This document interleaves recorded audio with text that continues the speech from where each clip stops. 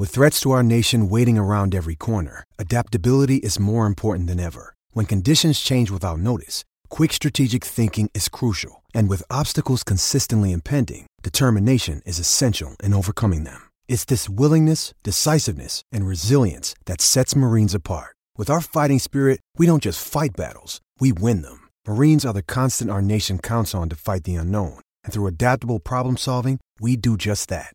Learn more at marines.com. This podcast episode is brought to you by Coors Light. These days, everything is go, go, go. It's nonstop hustle all the time. Work, friends, family, expect you to be on 24/7. Well, sometimes you just need to reach for a Coors Light because it's made to chill. Coors Light is cold lagered, cold filtered, and cold packaged. It's as crisp and refreshing as the Colorado Rockies. It is literally made to chill. Coors Light is the one I choose when I need to unwind. So when you want to hit reset, reach for the beer that's made to chill.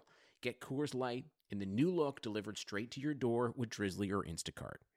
Celebrate responsibly. Coors Brewing Company, Golden, Colorado. Support for this podcast comes from U.S. Bank. U.S. Bank wants to know how you reward yourself because they have cards that make every day more rewarding. Are you a points hoarder, cashback guru, low intro APR lover? With U.S. Bank, it's up to you because they have the cards to fit your lifestyle. So earn more whether you're shopping at a gas station or a grocery store, even while planning a staycation. Learn more at usbank.com/creditcard. U.S. Bank credit cards are issued by U.S. Bank National Association ND. Some restrictions may apply. Member FDIC.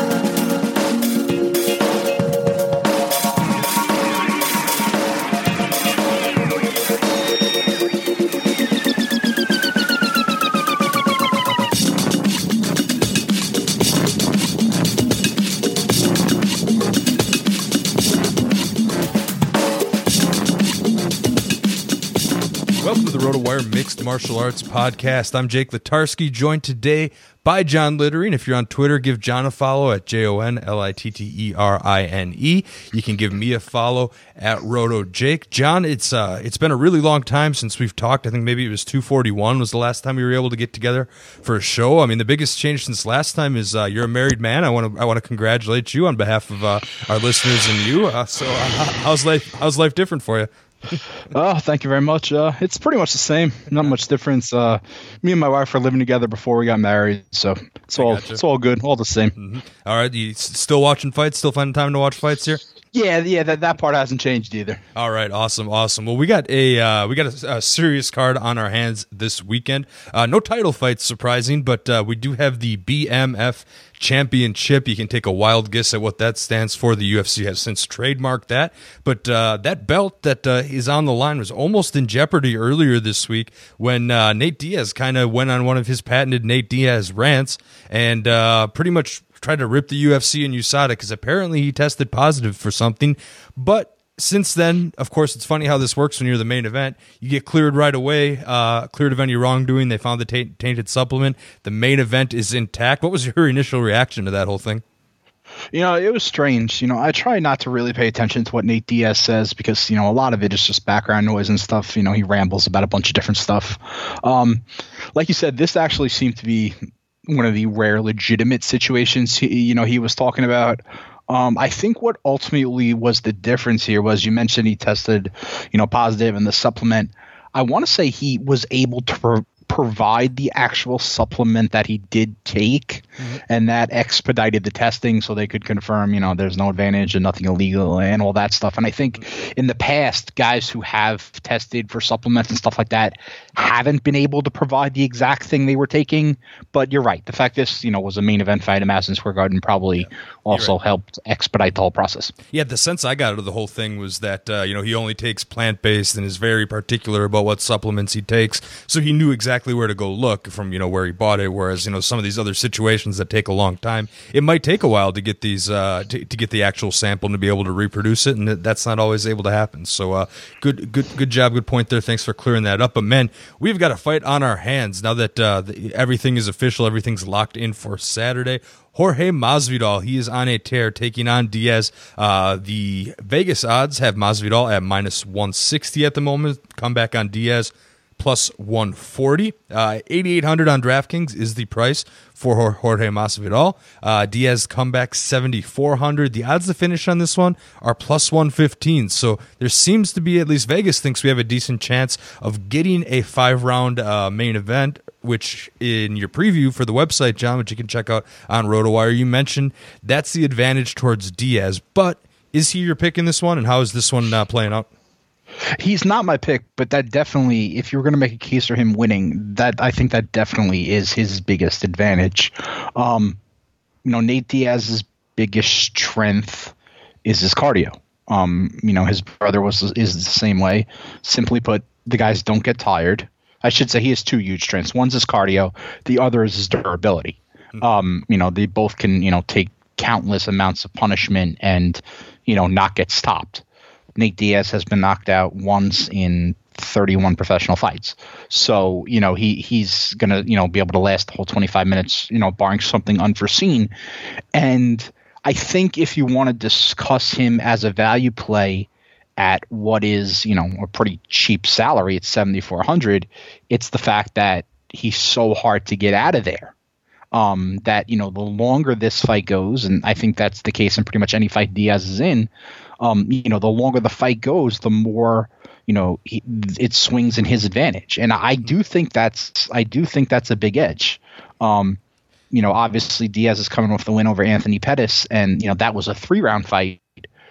And, he was on Pettis from the get-go in that fight. But when that was all said and done, it was just remarkable how much fresher he looked than Pettis. Oh, yeah, absolutely. And, obviously he was winning the fight, so, he's going to look fresher. He beat the other guy up. But, I really do believe Nate could go like 10 rounds and, wouldn't know the difference, and that's a huge edge. I think Masvidal's probably the better fighter, if for no other reason than he's been more active. Masvidal's last fight was against Ben Askren in July. We all saw the flying knee. 5 seconds in was one of the the greatest knockouts in the history of the sport. But there's some flukiness to that. There's a reason we've never saw a 5-second flying knee knockout before. So I think you kind of got to take that with a grain of salt. I picked Masvidal to win, but I'd be a little hesitant to use him at the 8,800 price point. And I'd feel a lot better about it if this was a 3-round fight. If this was a 3-round fight, Masvidal could, empty the tank, so to speak, early, and eliminate whatever cardio advantage Diaz might have late. But, I think if you're the type who makes a bunch of lineups, I think Diaz is a pretty good play because, if this fight does go the whole 25 minutes, which I think it will, I don't think there's any chance that Diaz is going to spend 25 minutes getting beaten up. Exactly. I certainly think he's going to be able to land his fair share of offense. And, if nothing else, that's of interest at 7,400 if you have a bunch of higher priced fighters you want to get in your lineup somewhere else. Yeah, so when I first saw this fight and it was announced and I kind of jotted down my my initial picks, sometimes they change from my initial gut reaction. I went with Masvidal because for a couple of reasons. One, the activity that you mentioned, and two, I think his punches just pack more power than they do than those of Diaz do. Now Diaz will win with volume, the way I see it. I mean, Diaz 4.71 significant strikes landed per minute, and he's fought a lot of 5-round fights over his career, so it's not like that's it doesn't mean as much because this is a 5-round fight. You go to Masvidal, 4.17 significant strikes landed per minute, still a solid mark here, but the edge and volume goes to Diaz. So my initial gut reaction was, Masvidal. The Vegas has this right. He's the favorite. But, I know Diaz hasn't been super active, but you look at you look at the recent fights from Masvidal. You got Ben Askren, 5 seconds. Sure, you can call that a little fluky. Maybe the result wasn't fluky, but you could say the manner in which it happened did. And then you have Ben Askren went out last weekend in Singapore. I know it didn't get a ton of attention, but Ben Askren was submitted by Damian Maia, who's in his 40s. And then before that, the win that Masvidal had to to get up to Askren on that pay-per-view card was Darren Till, who he beat pretty handily. And I think it's pretty clear that either the UFC pushed Till too fast, we'll talk about him in a little bit, or maybe he wasn't who we thought he was. And before that, then you have the long layoff, and then you have 2 losses to Stephen Thompson and Damian Maia. So, yeah, he's got that win against Cowboy Cerrone in there too, but Masvidal's an awesome personality. He's a fun fighter. There's no doubt in my mind he's a good fighter, and it's possible that he's reaching his athletic prime later in this career.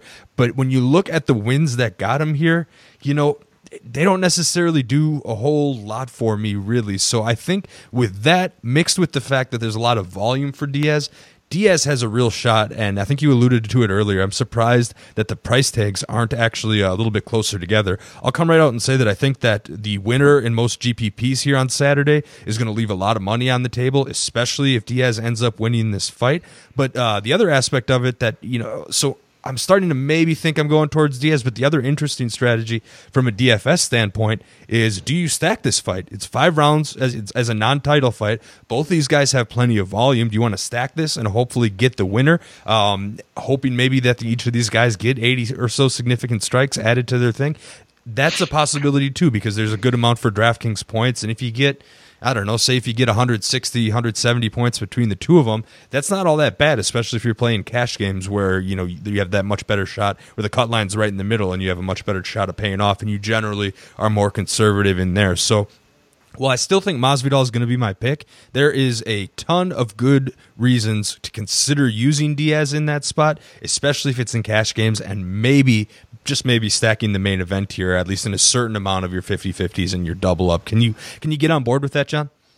I can, because these two guys, and we talk about this a lot. The stack idea in something in fights, gets thrown around a lot, but it's generally not a good idea. Mm-hmm. We generally don't advocate it being done, but this is one of the rare fights where I don't think it's a terrible idea, and I'll tell you why.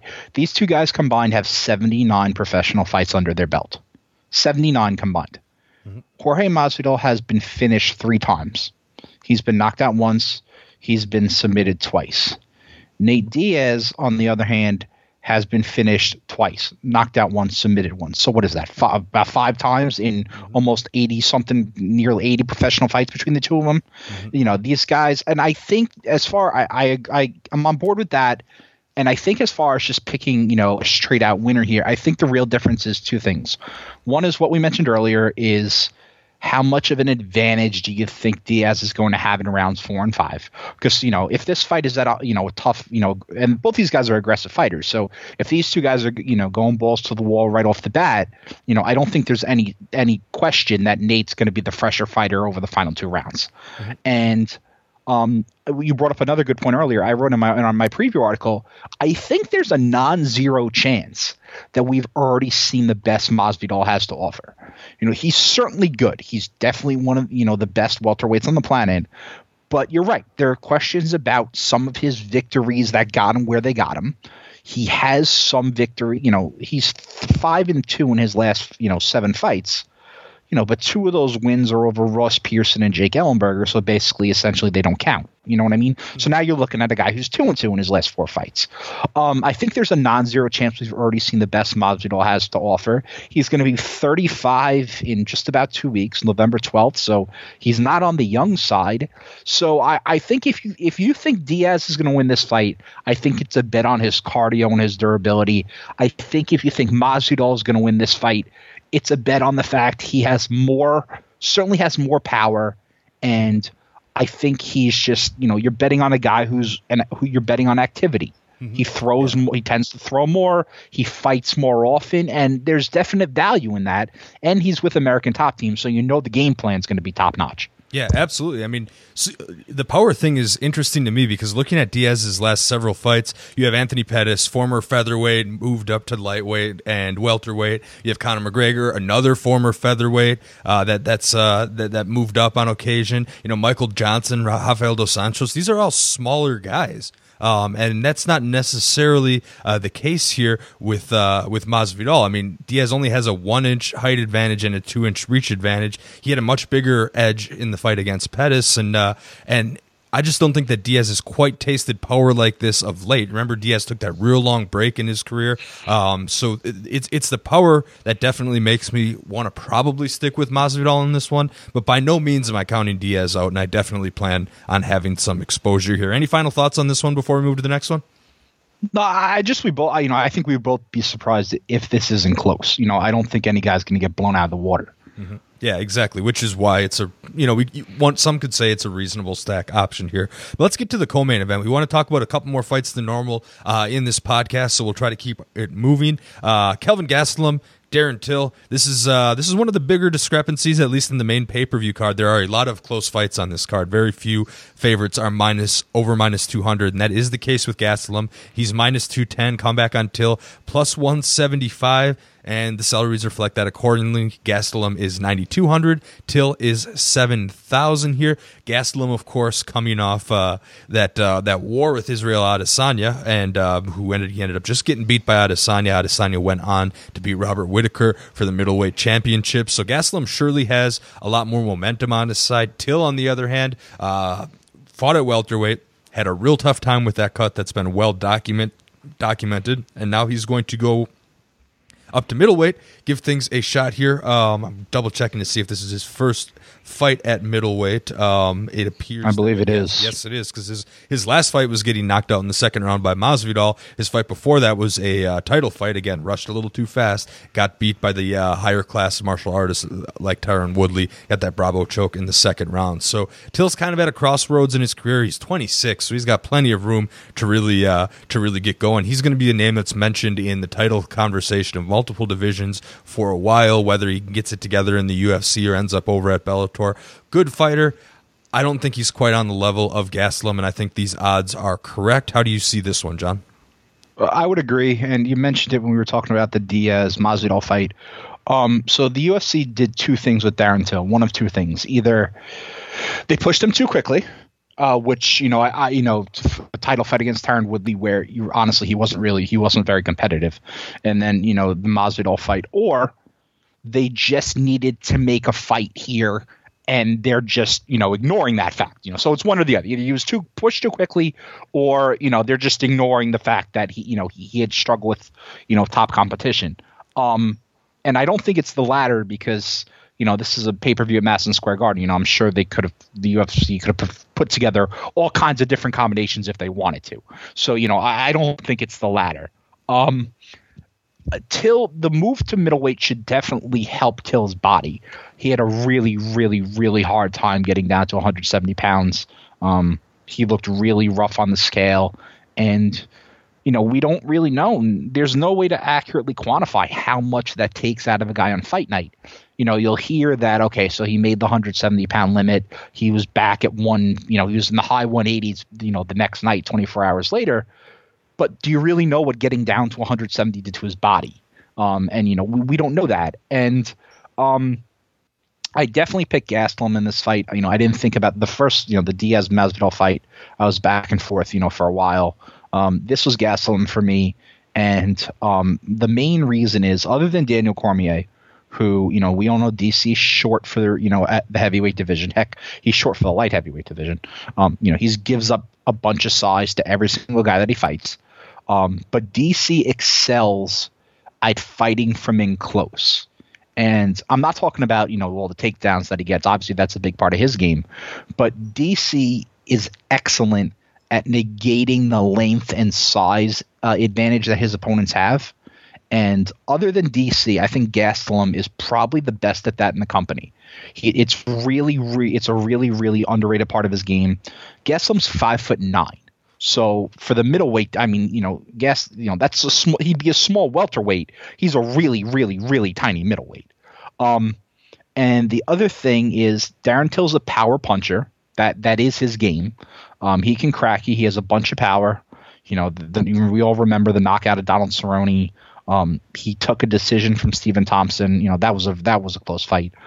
So, it's like I mentioned, Till has a bunch of power, but I think there's some real, truth in the fact that he's kind of viewed as a one-dimensional power puncher.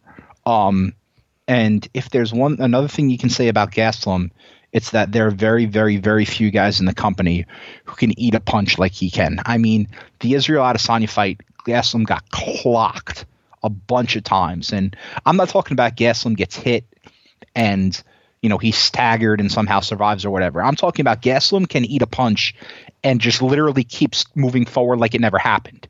It's one of the craziest things I've ever seen. He's always been able to do it. It's not a trait that can be taught. You either have it or you don't. And the guy just has an iron chin. So if you don't think Till's power is going to hurt Gastelum, Gastelum's never been knocked out in his career, by the way. If you don't think Till's power is going to hurt Gastelum, then I really think Till has a hard time winning this fight. Gastelum's a really good wrestler. He doesn't use it much, but he's an excellent wrestler. So, I don't think Till is going to be able, to win in that area. And like I said, Gastelum is about as good at fighting bigger guys as anybody in the company. Short of Daniel Cormier, I'd probably take Gastelum's ability to negate a bigger opponent better than anybody else in the company. And, I think Till's good. I do think the company pushed him too fast. They gave him a couple really, really difficult fights and he didn't win. And even if he loses this fight and he gets destroyed by Gastelum, I don't think, he'll be on a 3-fight losing streak, but like you said, he's still just 26 years old. I don't think it's the end of the road for him. Like, oh, okay, he's a total scrub. We don't need to take him seriously, but this is another tough matchup. And we say all the time, guys deserve credit. I mean, Till's not going to turn down, a co-main event spot in Madison Square Garden on a pay-per-view.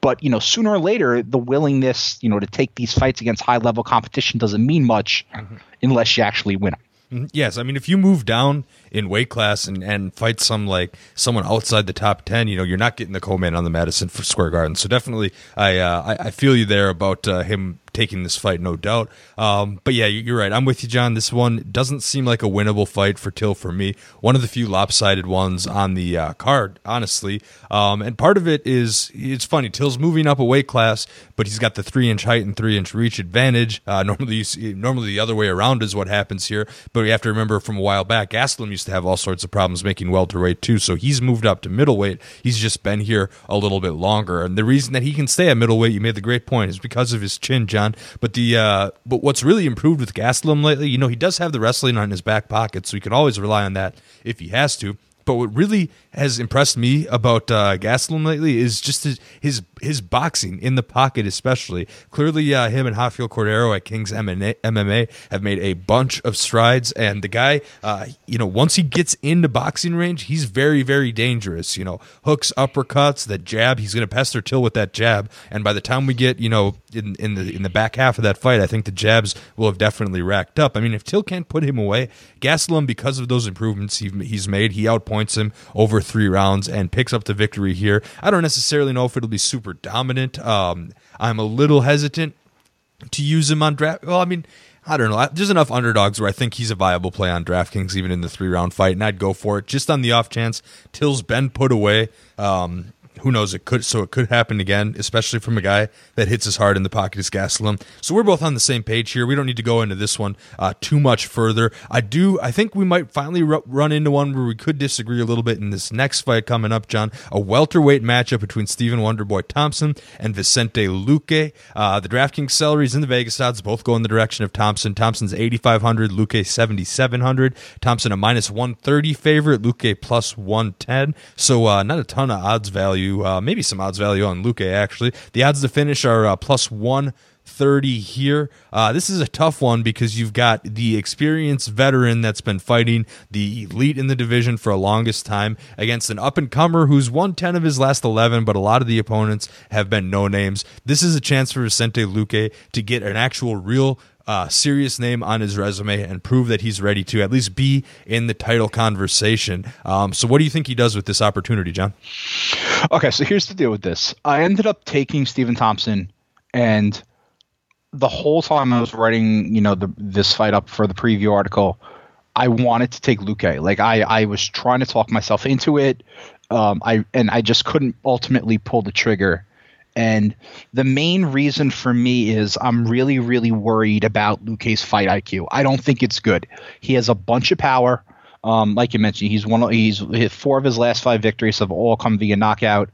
His most recent fight was a split decision win against Mike Perry in August in a really back and forth fight where both guys took a ton of damage. I'm worried about Luque's fight IQ. Now, he doesn't strike me as the kind of fighter who makes, in-fight adjustments based on who he's facing. But his power is 110% legitimate. He definitely has more, one-punch knockout power than Thompson. Thompson is more volume and everything and, placement. But I ended up taking Wonder Boy, for that reason. And the other reason is I know Thompson has had it rough of late. He's lost 3 of his last 4 fights. He looked especially poor in a knockout loss to Anthony Pettis in March. If he's going to lose, it is what it is. Pettis is an excellent athlete. So, if you're going to get, schooled by Pettis, that's one thing. But to get knocked out by Pettis is another story. Mm-hmm. And that has me concerned. I'm worried about Thompson isn't young. He'll be 37 years old in February. So, is his chin starting to go? Look at Chris Weidman. When it went, it just vanished. His chin was there one day and gone the next. So, if that's a concern for Thompson, and it is for me, I definitely think Luque has, some value at 7,700, but I ultimately took Thompson because I'm worried about Luque's game planning and because Thompson is a great counter striker. He throws a lot of kicks. I think he's the kind of opponent who could give Luque trouble because Luque's so aggressive. But again, if you're a believer that, Thompson's best days are behind him, and that's totally possible given his age and everything, then there's 100% value in Luque at 7,700. Mm-hmm. Yeah, give me all the odds value. In fact, even more money is moving towards Luque, and I think that this could end up a pick'em by the time the fight rolls around. I'm now seeing it at plus 105 on some of these sports books, plus 100 on a couple of them as well. William Hill plus 100 is one of them. So, this is one that could easily end up with a pick'em. So you've got a ton of odds value with Luque. The big question is, can he win? And I think you made some excellent points that even though he's been winning a lot lately, there are some concerns about the in-fight adjustments and the fight IQ and the fact that he's going to get counterstruck quite a bit by Thompson. But what ultimately did it for me was, one, the activity. This is going to be his 4th fight in 2019, which started in February of 2019. If you might remember, if you're doing any kind of film watch for this fight, go watch the Vicente Luque Brian Barberena fight. Excellent fight. Someone like Barberena shouldn't have tested Luque as much as he did, but man, it showed that Luque has a heck of a chin, and obviously that chin wasn't an issue later on in fights against Derek Krantz and Mike Perry. But yeah, so that Brian Barberena fight, those guys they just beat the hell out of each other for the better part of 3 rounds before Luque finally got the best of it and finished him towards the end of the 3rd round there. So Luque was taken into deep waters there. He was tested a bunch. So for that reason alone, yes, Thompson's going to land counter strikes. He's going to hit him. I don't think Thompson can put him away necessarily. And if Luque keeps coming, I think Thompson can be put away. And so for that reason, the value you're getting with it, plus the knockout potential in this fight, the odds to finish on this one aren't necessarily too crazy. Plus 130, so Vegas actually likes this to go to a decision.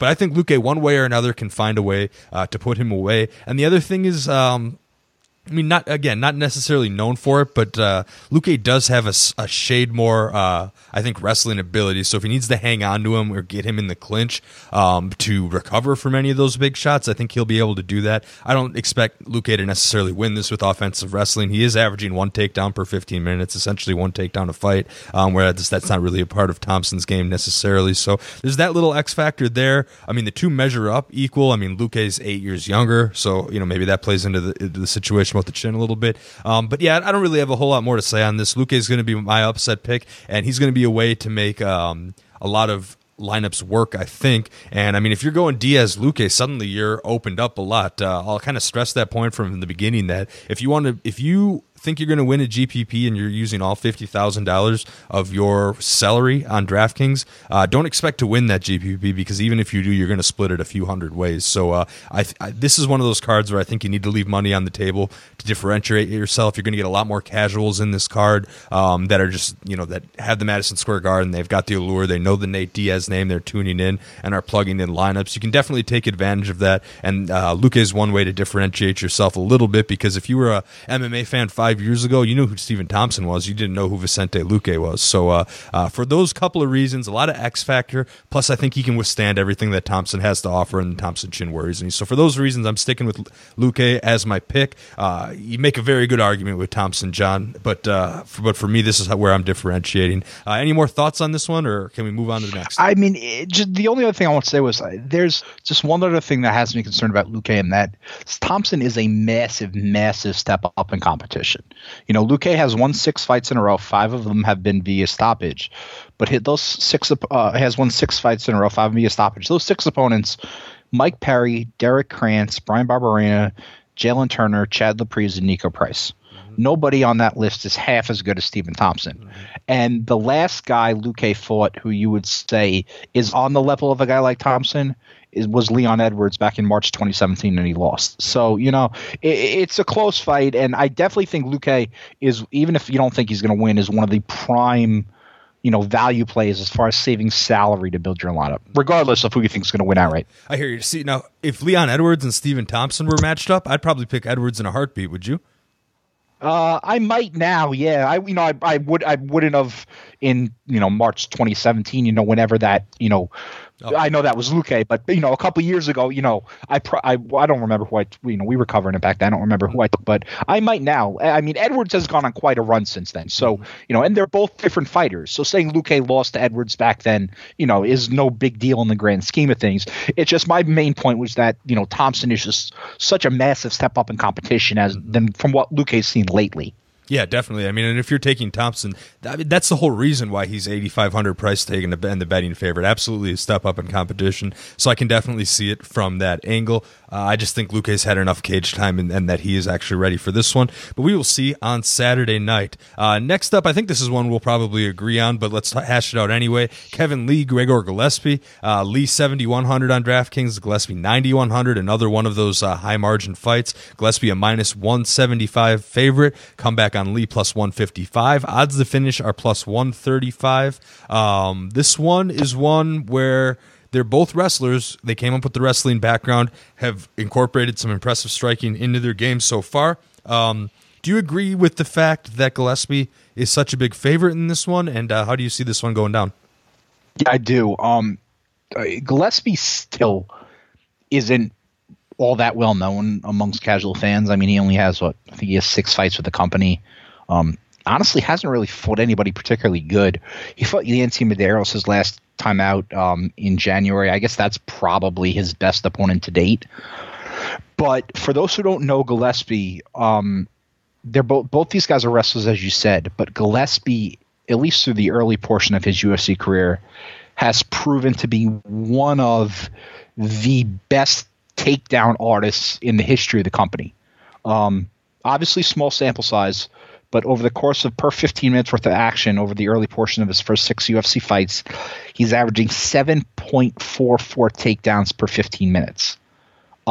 His pace is absolutely insane. You know, we were talking earlier about, you know, the crazy cardio of Nate Diaz. Gillespie's pace, I'm tempted to say, is even better. The guy just doesn't get tired ever. It's remarkable. And he has the wrestling pedigree, 4-time NCAA D1 All-American. He was a national champion in 2007. He also has power. Everything Gillespie does is based around the takedowns in his wrestling game. But, you know, if he's given an opening because of that, he has power to finish his opposition. And, I think Lee is kind of in a tough spot. Lee's athleticism is totally legitimate. He's a really good athlete. He too has power. But my 2 concerns on Lee is, one, I'm worried about his cardio. We've seen several fights where Lee has gotten into the later stages of bouts and it hasn't gone well. His fight against Rafael dos Anjos in May, he was submitted in the 4th round, but he was clearly fading.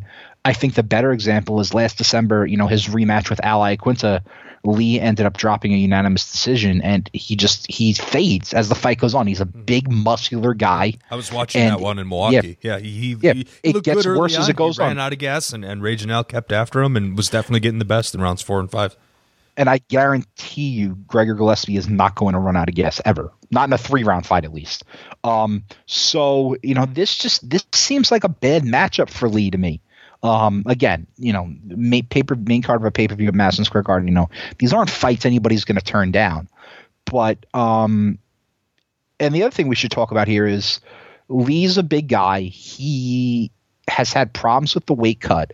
So his last fight against Rafael dos Anjos, he moved up to welterweight for one fight. The extra 15 pounds on his frame didn't help. And dos Anjos is a tough mark. There's no shame in losing to RDA. But Lee didn't look good in his one foray at 170. So he's dropping back down to 155 pounds. And I actually, believe it or not, I don't really think that's a good thing. He's going to have a strength advantage over Gillespie. I mean, pure strength.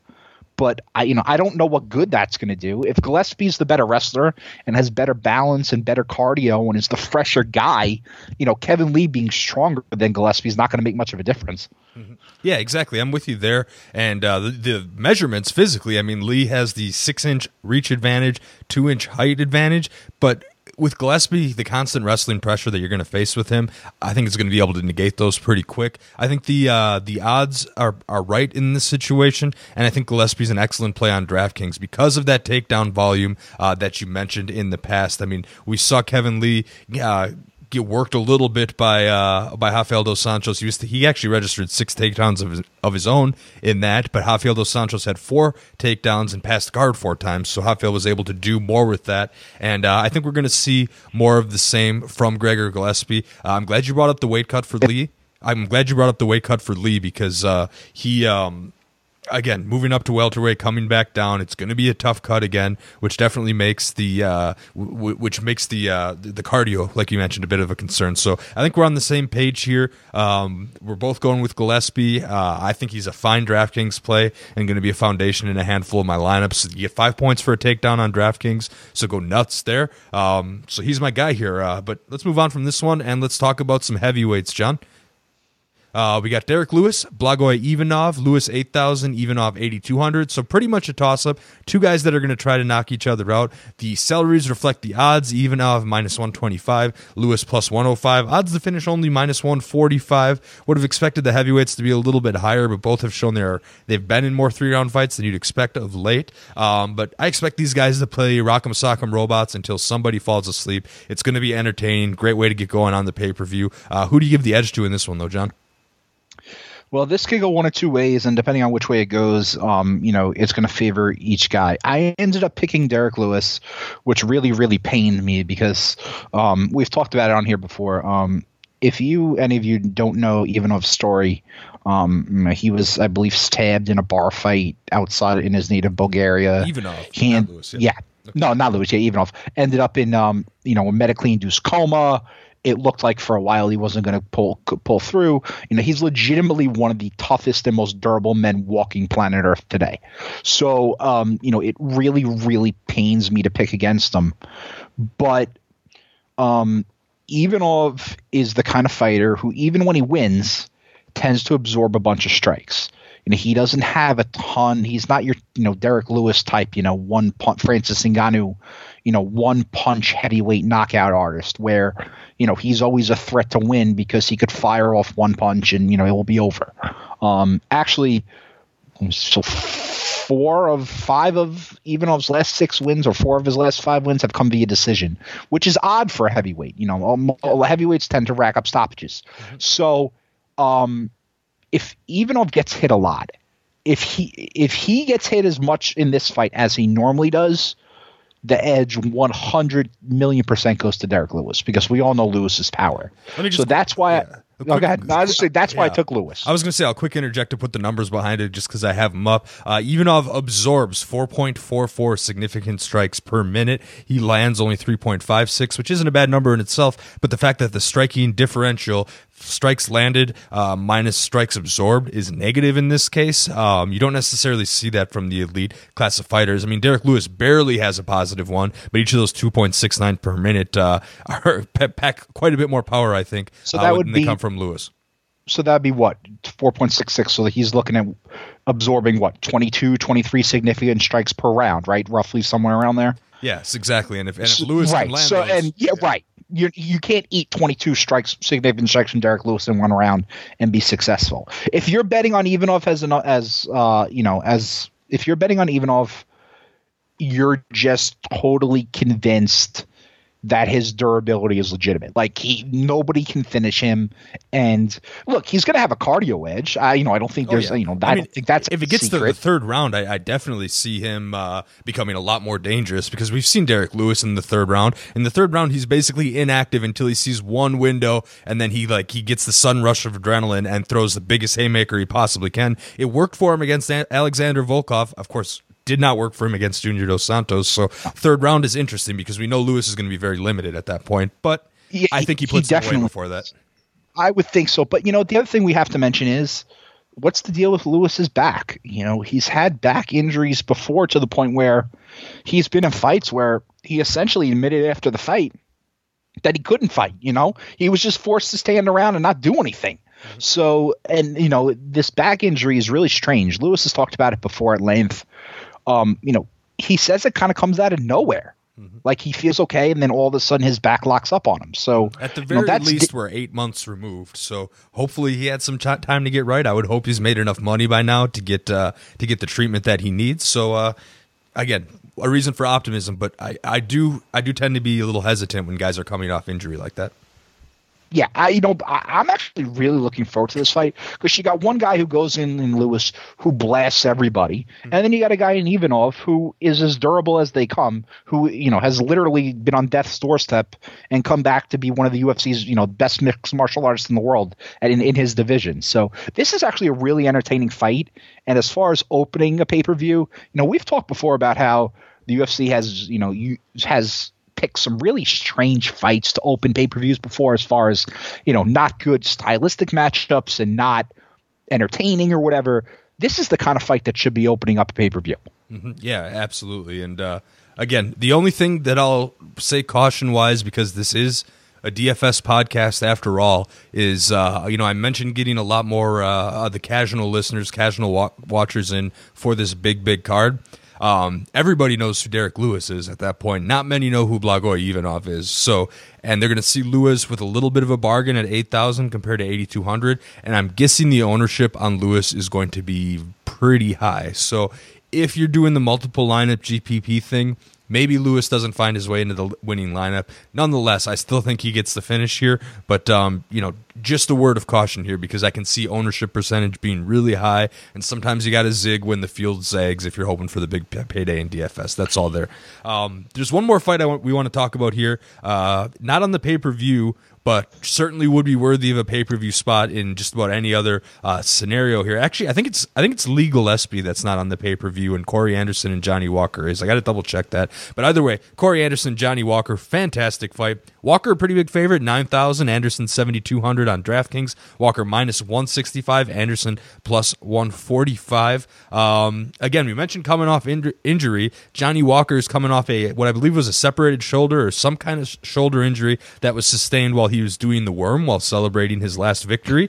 Corey That's Anderson. Great. Yeah, I can't make this up. This is MMA, folks. And on the other side, we got Corey Anderson, who I know you don't think super highly of, at least if you've read your columns regularly. But he's a solid athlete, and he's probably I would argue one of the toughest, if not the toughest tests that Johnny Walker has seen so far. Now, Corey overtime Anderson picking up wins against Patrick Cummins, Glover Teixeira, and Alir Latifi, all via decision here. But we know what Walker is. He's a fun, unique striker that's going to try to put away Anderson early and continue his run up to what he hopes is the light heavyweight title opportunity here. Do you think he can run through Anderson, or how much do you think he will be tested in this one? I think he's going to be tested. I mean, I would be very, very surprised if he wasn't tested a bit more than he was in his last three bouts. To give you an idea of how dominant Johnny Walker's been, and, this is a guy who entered the company without a ton of fanfare. I don't want to say he was a nobody, but, he wasn't like an uber prospect or anything like that. Johnny Walker has 3 UFC victories. they've come in a combined 2 minutes and 48 seconds, so 3 wins and 2:48. His last two, 51 seconds combined. So Johnny Walker has knocked out Khalil Roundtree, Justin Ledet, and Misha Cirkunov in a combined 2 minutes and 48 seconds. So, if we're using that as a baseline, Corey Anderson doesn't have to do a whole heck of a lot to put up a better effort than those three did. Like you said, he dislocated his shoulder celebrating, his win over Cirkunov, which is just, assuming he's fine, is hysterical. And you're right. I'm not the biggest Corey Anderson supporter. He's probably better than I think he is. He's won 3 in a row. Alir Latifi, Glover Teixeira, Patrick Cummins. Decent competition. Cummins isn't very good, but the other two guys are solid enough. My biggest knocks on Anderson is, one, the majority of his wins come via decision, which sooner or later, when you start, I say this in every division, every time I talk about a fighter who always wins via decision, sooner or later, when you're facing better competition, you have to stop somebody. You can't just rely on going, because even if, you deserve to win fights, sooner or later, the judges, you're going to get screwed by the judges. Seems like every card we talk about, there's some bad decision somewhere along the line. New York is still new at this, remember? I will point that out. It hasn't been that long since they legalized it, maybe 3 years or something like that. So they are still new at this. They are. And I'm a little worried about Walker's price tag. As impressive as he's been, he has all 3 fights with the company, and $9,000 is, a lot of your budget to blow on one guy. So Anderson has a path to victory, at least on the surface. Corey averages, just about 4.96 takedowns per 15 minutes, which is a really good number. But another one of his issues is he really, really has trouble if he's not landing those takedowns. Mm-hmm. Walker's been, fought for less than 3 minutes, so 2 minutes and 48 seconds. But, his takedown defense is 100%.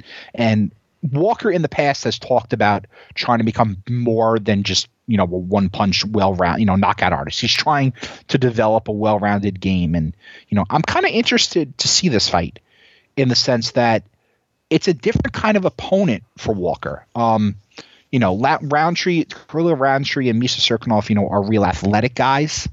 So I'm a little curious to see how he faces how he fares against a guy like Anderson, who is honestly revolves around his takedown and his wrestling to win. Corey Anderson is not your, you think, once you get to the light heavyweight division, light heavyweight, heavyweight, you're thinking guys, bigger guys who, tend to be, heavy punchers. That's not Anderson. Anderson relies on takedowns. He doesn't even seem to do a ton of damage from top position. It's kind of more control time and, dragging guys and ragdolling guys as opposed, to pure striking. So I'm interested to see how Walker fares here. I think he's the clear pick. Again, price tag's a little too high for my personal liking, but this could be a title fight.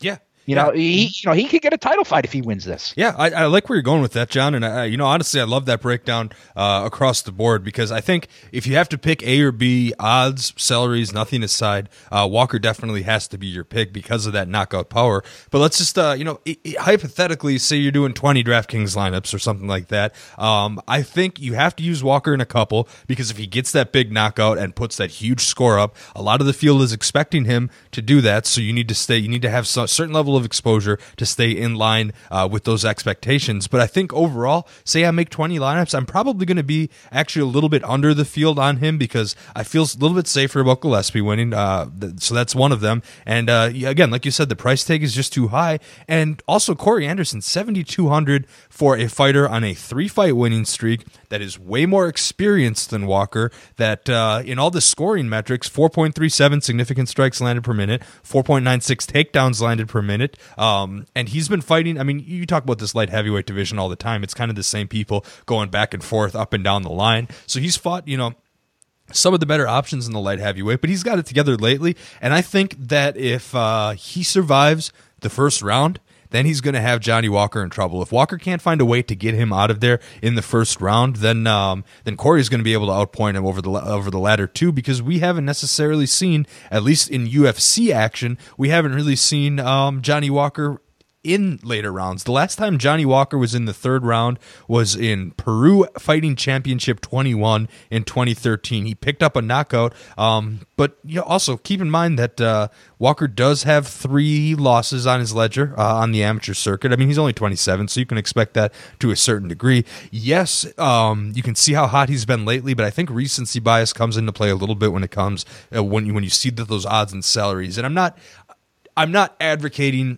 play Anderson all over the place. I don't even think I'm going to call the upset here, but you do need to consider Anderson as a possible GPP, especially if I kind of go back to that theme from the beginning, where you're going to have to leave money on the table on this one. And I think the big winners are going to leave 1,000 or even more of their overall salary on the table here in this situation, and that'll again especially be the case if Walker is able to pick up the win. But if he gets out of that first round, then this fight gets real interesting, and it's anyone's game necessarily. Like you said, Walker hasn't been tested since the I lied because of that fight. He did go 3 rounds on the Contender Series, so sorry if you're listening to that earlier and thinking I'm crazy, but Contender Series isn't. It's a little bit of a different feel than some of these actual fights on Fight Night. But anyway, my point is, yeah, I'm going to pick Walker when it comes down to staff picks.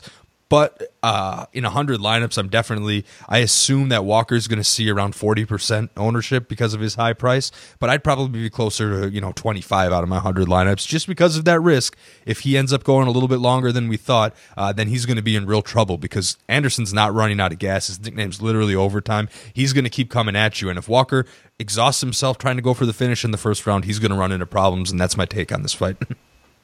Yeah, I mean, it's you mentioned his 3 rounds on the Contender Series, but I'm curious to see what Walker's going to look like after the first. If he doesn't get a knockout in the first 3 minutes or whatever, how is his game plan going to change? Is he still going to be aggressive? I would think the longer this goes, like you mentioned, the more in favor it goes of Anderson. So if, this ends up going to a third round, is Walker going to gas out? Are Anderson's takedowns, which weren't landing in the first 2 rounds, suddenly going to start landing in round 3? I think this is pretty intriguing. And, there's no doubt it's a bigger fight for Walker than it is for Anderson. Mm-hmm. Corey Anderson's not getting a title shot if he wins. If Johnny Walker walks in there, no pun intended, and blast Corey Anderson in 12 seconds, he's probably next in line for John Jones. Mm-hmm. Yeah, I can definitely see that. And the one other thing I'll say about Walker and his Contender Series opponent that I almost overlooked for a second, it's Henrique da Silva. And you may remember that name if you've been watching UFC for a while. He went on a 4-fight losing streak. He's actually lost 7 of his last 10 fights overall, even some of those on the regional circuit. He's fought outside of the UFC in Brazilian-based promotions or Octagon MMA, and he's lost 2 of his last 3 to a Carlos Vermola. And again, we're probably extrapolating, trying to do the transitive thing too much, but Walker got taken to deep waters by someone who I think is a very average fighter, and it's at least possible that the winning streak's a little bit fluky, especially coming off a separated shoulder and against the best opponent that he's ever faced in his career by a mile. So for those reasons, I'm a little surprised that it's one of the larger discrepancies on the card, and I think there's a slight way to be able to take advantage of that. But again, I think when it all comes down to it, we're still picking Walker. I can't bring myself to pick against this guy, how hot he is, but I just need to offer this other perspective here because it could go a lot of ways. But speaking of potential value plays, John, whether it's guys that we've talked about or looking up and down the rest of the card, there aren't a ton of fights on this card. I think it's only like 11 fights maybe. Were there any other fighters that you see as a potential value play on DraftKings to give you some salary relief? I mean, there's a couple. I mean, as like an either or type of thing, like we should do at the end. I think we both would feel more comfortable dropping 9,100 on Gregor Gillespie than we would spending 9,000 on Johnny Walker. Mm-hmm. Yeah. I would agree with that. I think you're more likely to get a bunch of takedowns from Gillespie to rack up the points than you are from, an immediate first round knockout from Walker. So, I think that's just playing an odds thing. Yeah, and a name I wanted to bring up that we haven't talked about in a while, but was one time on a pretty hot streak. I know you picked Shahbazyan in your preview here, but I mean, Brad Tavares, you talk about toughest test of your career. Brad Tavares was on a 4-fight winning streak through the UFC's middleweight division, including wins over Elias Theodorou and Krzysztof Joko, before he got beat by Israel Adesanya in the tough finale, and then he's been injured and he's coming back. Do you think people are overlooking Brad Tavares as an underdog, or do you think this is one Shahbazyan runs away with? No, I think Tavares is, a perfectly reasonable underdog play. I was looking at that and I was a little surprised. I mean, I know Shahbazyan has been, really impressive, but I was a little surprised, the odds. I thought maybe, actually they are pretty close, but I thought, I think there's a difference in stylistic matchup between the two. Tavares is just an all-around solid mixed martial artist, while Shahbazyan is just, a pure knockout guy, And the other thing to keep in mind is Shahbazyan is 21 years old. He'll be 22 in, November 20th. So, after this fight, and he has 10 career fights, 8 knockout wins, 1 submission win. So he's a guy coming after you. And Tavares is good. He's one of those underrated guys. Doesn't beat himself. Has been around forever. His last fight was. But he's looking at a year and a half on the sidelines. His last fight, July of 2018, went the entire 5 rounds of Israel Adesanya. So he's durable and can stick around. I like Tavares as an underdog play. I would have no problem with that if you're the type to make many lineups. The other two I thought were decent were. I'm not a real. I mean, I know her record is really good. Katlyn Chookagian has a really good record with the company. She's 12-2. I don't really think her overall skill level, if you watch all of her fights, match up with that career record. I mean, she has some pretty impressive wins. Joanne Calderwood's actually legitimately good, and she beat her. She's probably better than I'm giving her credit for. But, I'd certainly be willing to listen on Jennifer Maia at $7,300. If for no other reason, then I don't think Chookagian is, all that great of a play. I would never use Chookagian at that price, period. But I think at, such a cheap price, I think Maia's in play. And the other one I actually thought about when I was looking at it is, I didn't pick him, but Julio Arce is 7,600 against Hakeem Dawodu. And Hakeem is an ultra aggressive fighter. He's just a pure brawler who stands and trades and all that and just, cracks his opponent, is willing to take, eat a punch to land 2. And those guys are scary. If things go the wrong way and you're involved in a brawl like that, you could get your lights turned out. And Julio Arce, is a Queens native. Like a couple guys on this card is, a Tiger Schulman product, so he'll certainly have the crowd behind him. And again, a pretty cheap salary at 7,600. The only fighter on the undercard I would 100 million% not use, no matter what. Go ahead, I'll give you one guess. Andrei Arlovsky? There you go. Always. I was about to ask before we sign off. So what about Andrei Arlovsky? How many lineups? No, none. Never any. I don't care if he could be the champ. He could win 10 in a row, be champion, defeat John Jones, do all that stuff. Never. Mm-hmm. Yeah, I mean, this could very easily be the retirement fight for him. But the problem with a guy like Arlovsky is, I don't know, Bellator picks him up immediately once the UFC decides to part ways. But they have so much depth. Like someone who's going to quit. They shouldn't even care though. What is really losing Andrei Arlovsky going to do anything to the UFC? No. No one's going to turn off a UFC event or not watch it or turn on a Bellator event because he's fighting. Who cares? I gotcha. Yeah. All right. So we can agree that he's nearing the end of the road, and that pretty much. I mean, we almost went through every single fight on this card. But if you want to see the rest of John's picks, go ahead and check out his article. It's free on RotoWire.com. Breaks down the 6 fights that we talked about in depth. Also, if you're surfing around RotoWire.com, want to give it a spin at RotoWire.com/free for 10 days. Free trial, no strings attached, no credit card. We've got a DFS lineup optimizer for MMA, and we've recently been making some improvements to that. We have a odds implied winning percentage model where if you want to do the straight poker, think nothing about these fighters and go purely based on the odds to give you the best lineup, we've got you covered there. You can also set your exposure in certain ways and generate up to 150 lineups, export it in a CSV file, upload it to DraftKings, you're ready to go. All these DFS features are new and ready to roll, and of course that trial gets you everything else on the website. It's football season here. While you're checking that out, might as well set your Week 9 NFL lineup. All of those season-long DFS features and more are available at RotoWire.com. Well, John, thanks as always for joining me. It's been a pleasure wrapping up UFC 244 here. You and I are going to talk again. We've got an excellent card in December, headlined by 3 title fights, so we'll return for UFC 245 in Vegas. Until then, good luck to everyone with your fantasy lineups, and thanks for giving us a listen as always. This is the story of the one.